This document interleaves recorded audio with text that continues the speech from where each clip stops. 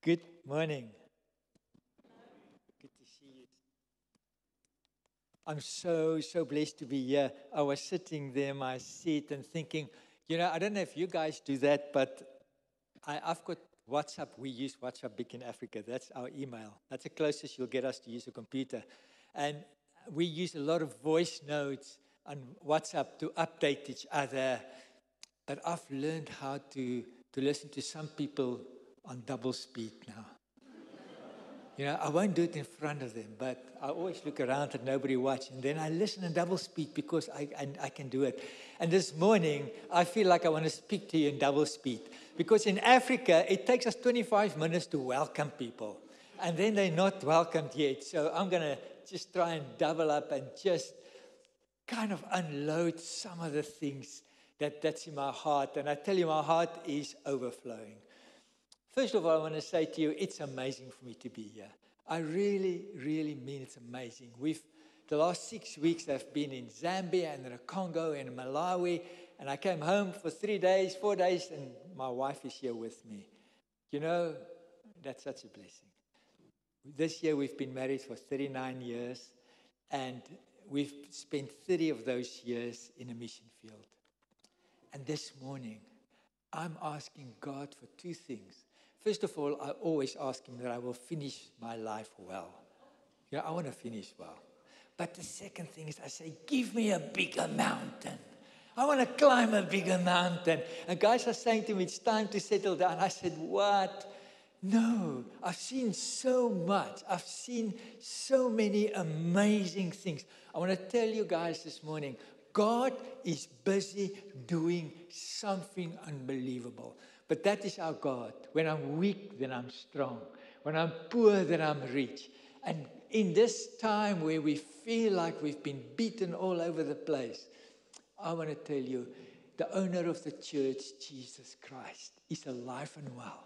And he is doing something amazing. And this morning, if I only leave you with one message, I'm leaving you with a message to run this race with him. You are not alone. And a promise that he made, I will be with you until the end of time. It's true. It's true. And so, Holy Spirit, I pray this morning that you will just guide me. And as I share, may Jesus be made known. May your heart, Father, be made known to each one of your sons and daughters. May we hear your heart, because when we know your heart, we take great, great courage. And I pray that you will give us your heart today and that we will have eyes that can see in Jesus' name. Amen. Amen. As a church, as a congregation, you are part of Hands at Work in a place called Oshuk. It's on the border between South Africa and Eswatini. And it's called the Burning Point. It's a tough place. There are many, many children and grandmothers that will flee from Eswatini and they will come into South Africa, into the poor communities. I mean, it is dirt poor there. And then they would live on the outside of the villages, hoping that they can get into school, that they can get food. And many of the children that you guys are supporting are those children. And so the team from Oshuk and from Houtbosch, especially where you guys are partnering on, sent so much love. Our team went there on Friday, 2 days ago, and Chris and Joe Paulson were there, and many people from Hands, and we were just praying with them, and they sent all their love to you guys. And they say what we always say in Africa, we are together. So when we talk to each other, the first thing we say is, we are together. And today, this morning, out of Africa, I'm saying to you, we are together. We're going to come through this and we're going to shine for Jesus. Because this is our time. This is our final hour. I couldn't have asked for a better title that I received from Woodlands, speaking about sacrificial love and in imitating Jesus. So I'm just going to take a few minutes to give you a few thoughts about sacrificial love and imitating Jesus. And I think we've got to start. We've got to start this morning. How many guys still preach here with paper? Hallelujah. If Charles Spurgeon did it, I do it. That's how it works. Okay, so in John 3:16, I want to quickly take you to John 3:16. I think all of us could quote it when we were 2.5 years old, right? For God so loved the world that he gave. Guys, and it's something we're so familiar with, and yet the depths of understanding that is mind-blowing if the Holy Spirit makes it alive in you. Listen to those words. God loved and he gave. Love gives. But he didn't just give a goat. He gave his only son. He gave his son. You know, we thank Jesus a lot for dying for us. And we don't even understand really what happened there, but we thank him for doing it. But how often do we say to the Father, thank you for giving your son? I've got a son, and there's no ways I'm giving him for you guys. It's not going to happen. I'll die, but not my son. And so when we speak about sacrificial love, we've got to go back to base, ground zero, and just say, God the Father is a good Father, and we can't comprehend it. I've actually got a picture that I want you to see, and I want you to think about what's going to happen to you when you go home. I want you to look at this picture. Can you remember? Are you dreaming about this day? No pain, no tears. You know, that's why Africa is so good for us. We see pain, we see tears, and we go home and we say, God, there's no hope. And he say, go and read, right from Isaiah, go and read.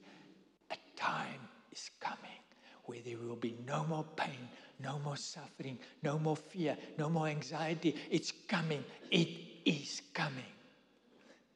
That's coming, my friends. We've got hope. We've got something. The Father loved us and he gave his son. Of course, nobody took Jesus' life. He laid it down himself. He said, I'm laying my own life down. That is outrageous grace. That's grace that we can never get used to. It will every day be new in our hearts, understanding how Jesus laid his life down. I mean, just think about it. When Jesus was in the garden, he prayed, he said, Abba, Father. You know what Abba, Father is? We were introduced to Abba, Father through Jesus. Jesus said, I'm going to show you who your Father is. That's why I'm here. And he said, your Father is Abba, Father. He's loving. He cares. And when he hung on a cross, he said, my God, why have you forsaken me? No more Abba, Father. Because the Father had to turn his back on his Son for you and me to call him Abba, Father. That's sacrificial love. That's crazy. That's a love that we received. That's who we are. Rescued out of the holes. Sons and daughters, adopted. And you know, he didn't save, maybe some of you were good people.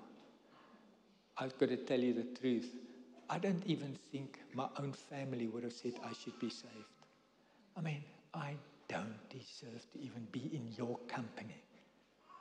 The fact that I'm standing here is a living declaration of a Father who will save the vilest, the worst. And yet I'm standing here and I'm sharing with you, our God is a good Father, and he sacrificially loved, and his Son sacrificially loved. And then we see in John 14, verse 16, that Jesus promised us the Holy Spirit. And he said, I will give another counselor. We live now in a dispensation of the Holy Spirit. He's God's presence in our midst, right?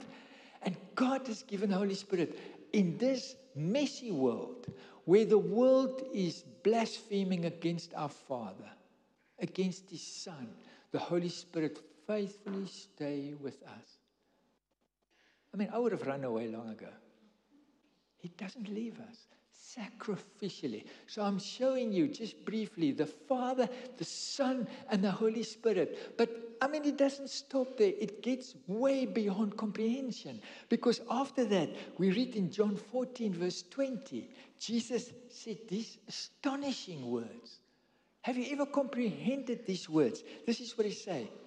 On that day, you will realize that I am in my Father, and you are in me, and I am in you.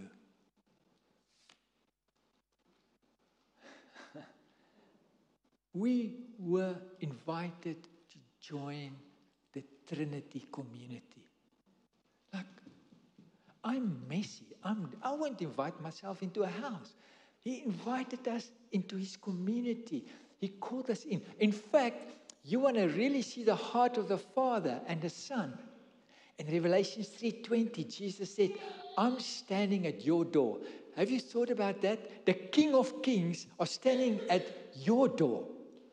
I mean, that's so upside down, it's scary. Shouldn't we be begging at his door?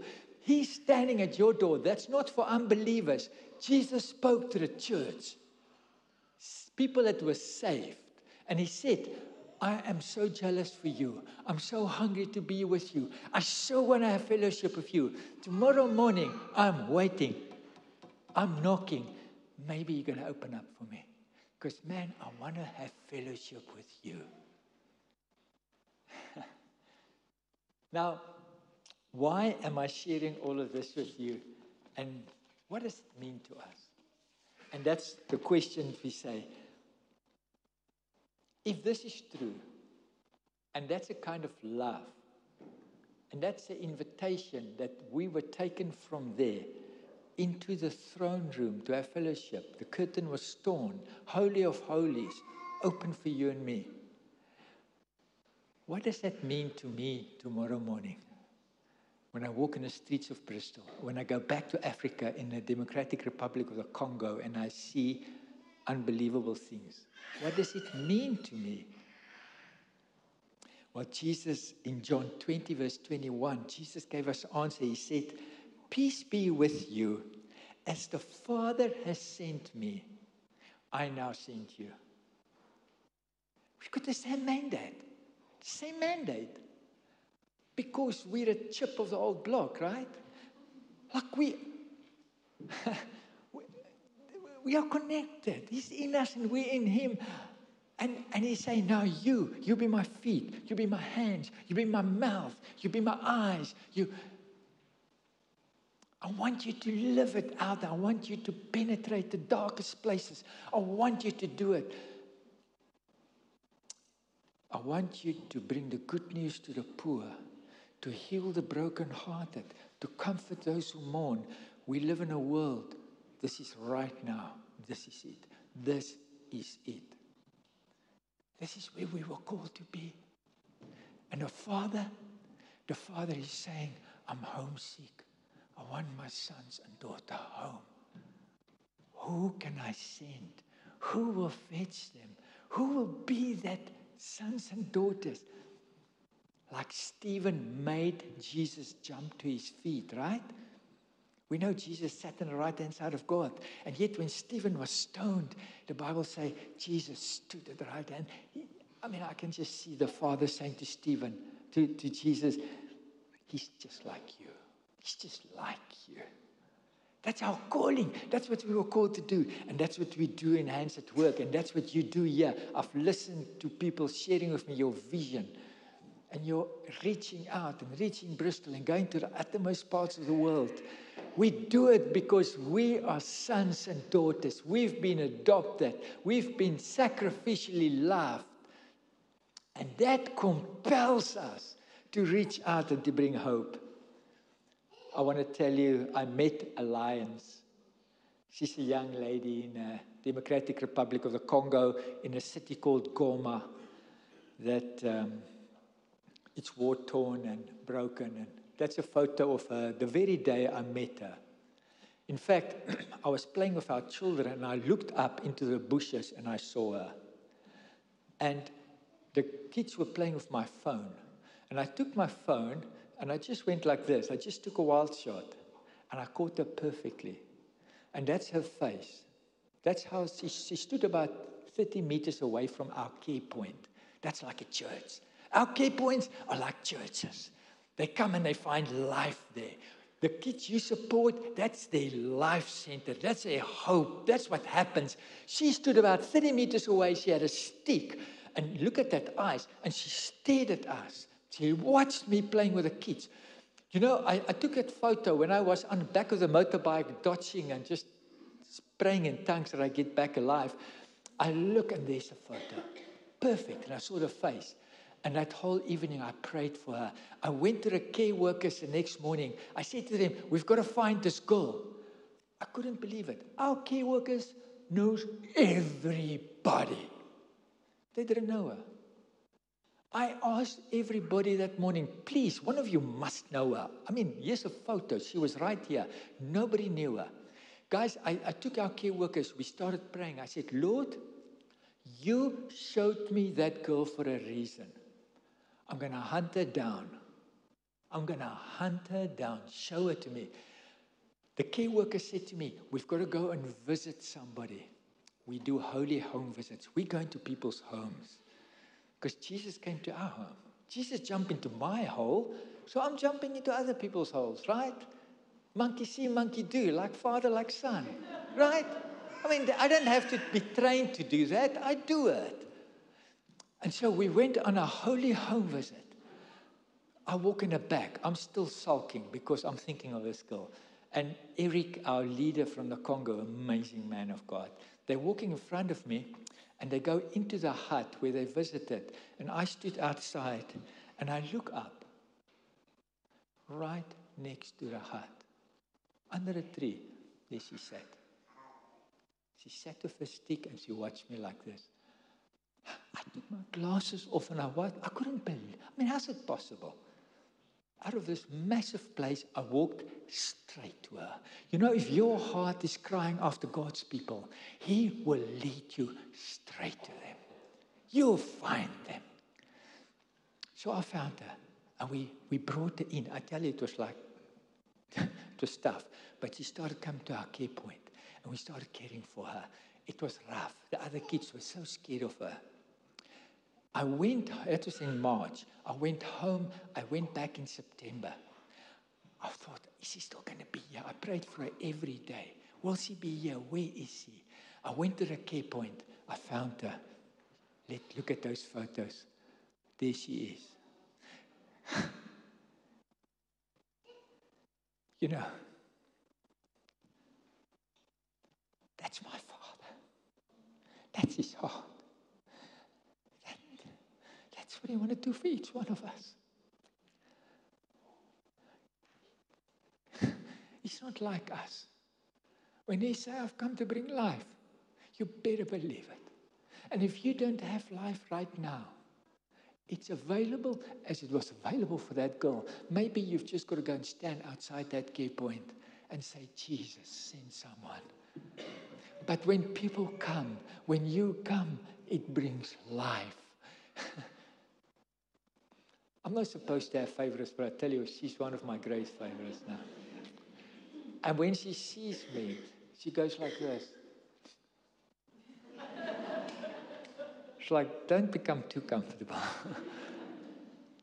But you know, when I struggle to have quiet time, when I struggle to be close to God, sorry about that. I take my phone. Then I look at those two photos. I say, God, a white boy who should never have had this privilege, this opportunity. Look what you've given me. My life is full. It's full. Am I anxious? Many times. Am I scared? Too often. But there's something bigger in my life. I'm in love with that Trinity. Father, Son, and Holy Spirit. I'm going to run by His grace. I'm going to run this race and finish it. And I'm going to find the alliances. But you know, it doesn't stop there. While I'm in Goma, it brings life to me. Carolyn always tells people that's where George is on his happiest. in that place brings life to me. It brings me close to Jesus and it pulls me far away from the world. It shapes me to be more like Jesus. But I just came back from there. And we need many, many more people who want to draw a line in the sand, who want to say, I'm not just going to survive. I'm going to hunt them down because somebody hunted me down. So we need many more candles to be lit. I want you to meet Baraka. Baraka, I met Baraka a few weeks ago. I thought Baraka was a girl. I saw him sitting under a tree while all the kids were playing. He sat on his own there. And his mother walked past and she cursed him. And he literally went like this.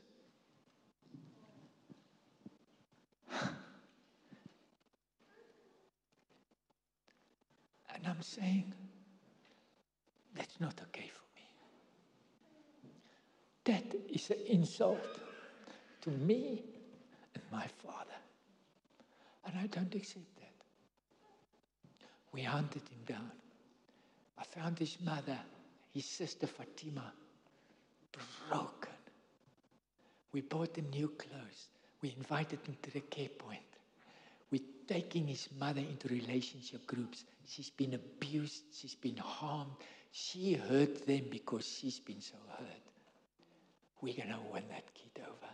I'm going to bring you another photo if you ever allow me to come back. I'm going to share you a photo of that boy. But apart from Baraka, there are many others. Many other children, and they're waiting for us.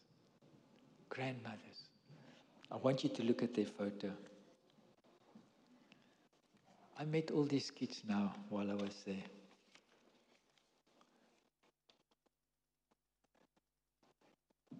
This is our watchword for the year. I'm finishing. This is our watchword for the year. Colossians 4 verse 17. I wish I can spend time to tell you. Tell Agrippus, see to it that you complete the ministry you have received in the Lord. I studied that verse. You know, Agrippus, nobody even knew who he was. Paul spoke about all these important people, Luke and Demas, and I mean all these big shakers, and what do they call them? In Africa, we call them the guys with the long shoes. Anyway, I shouldn't have said that about Africa. Thank you, Rachel.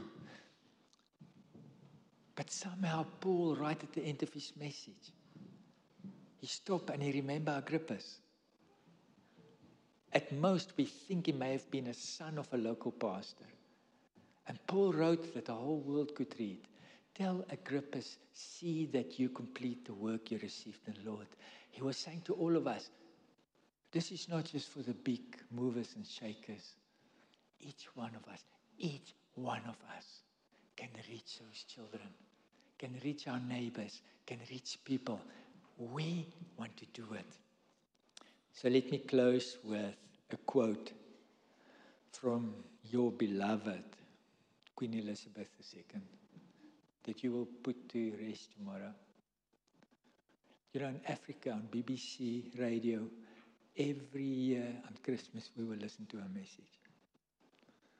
She inspired millions of us through that messages. And she said this in 2012. We remember that God sent his only Son to serve, not to be served. He restored love and service to the center of our lives in the person of Jesus Christ. May that life, that love, that servanthood, that humility, that divine, uncultural way to bring life and hope in a sacrificial way fall over you like a wet blanket. May you grow in your reputation that that is what you do as a church. And as you do that, that you will trust that God will bring light and life in your midst as you do it for others. Amen.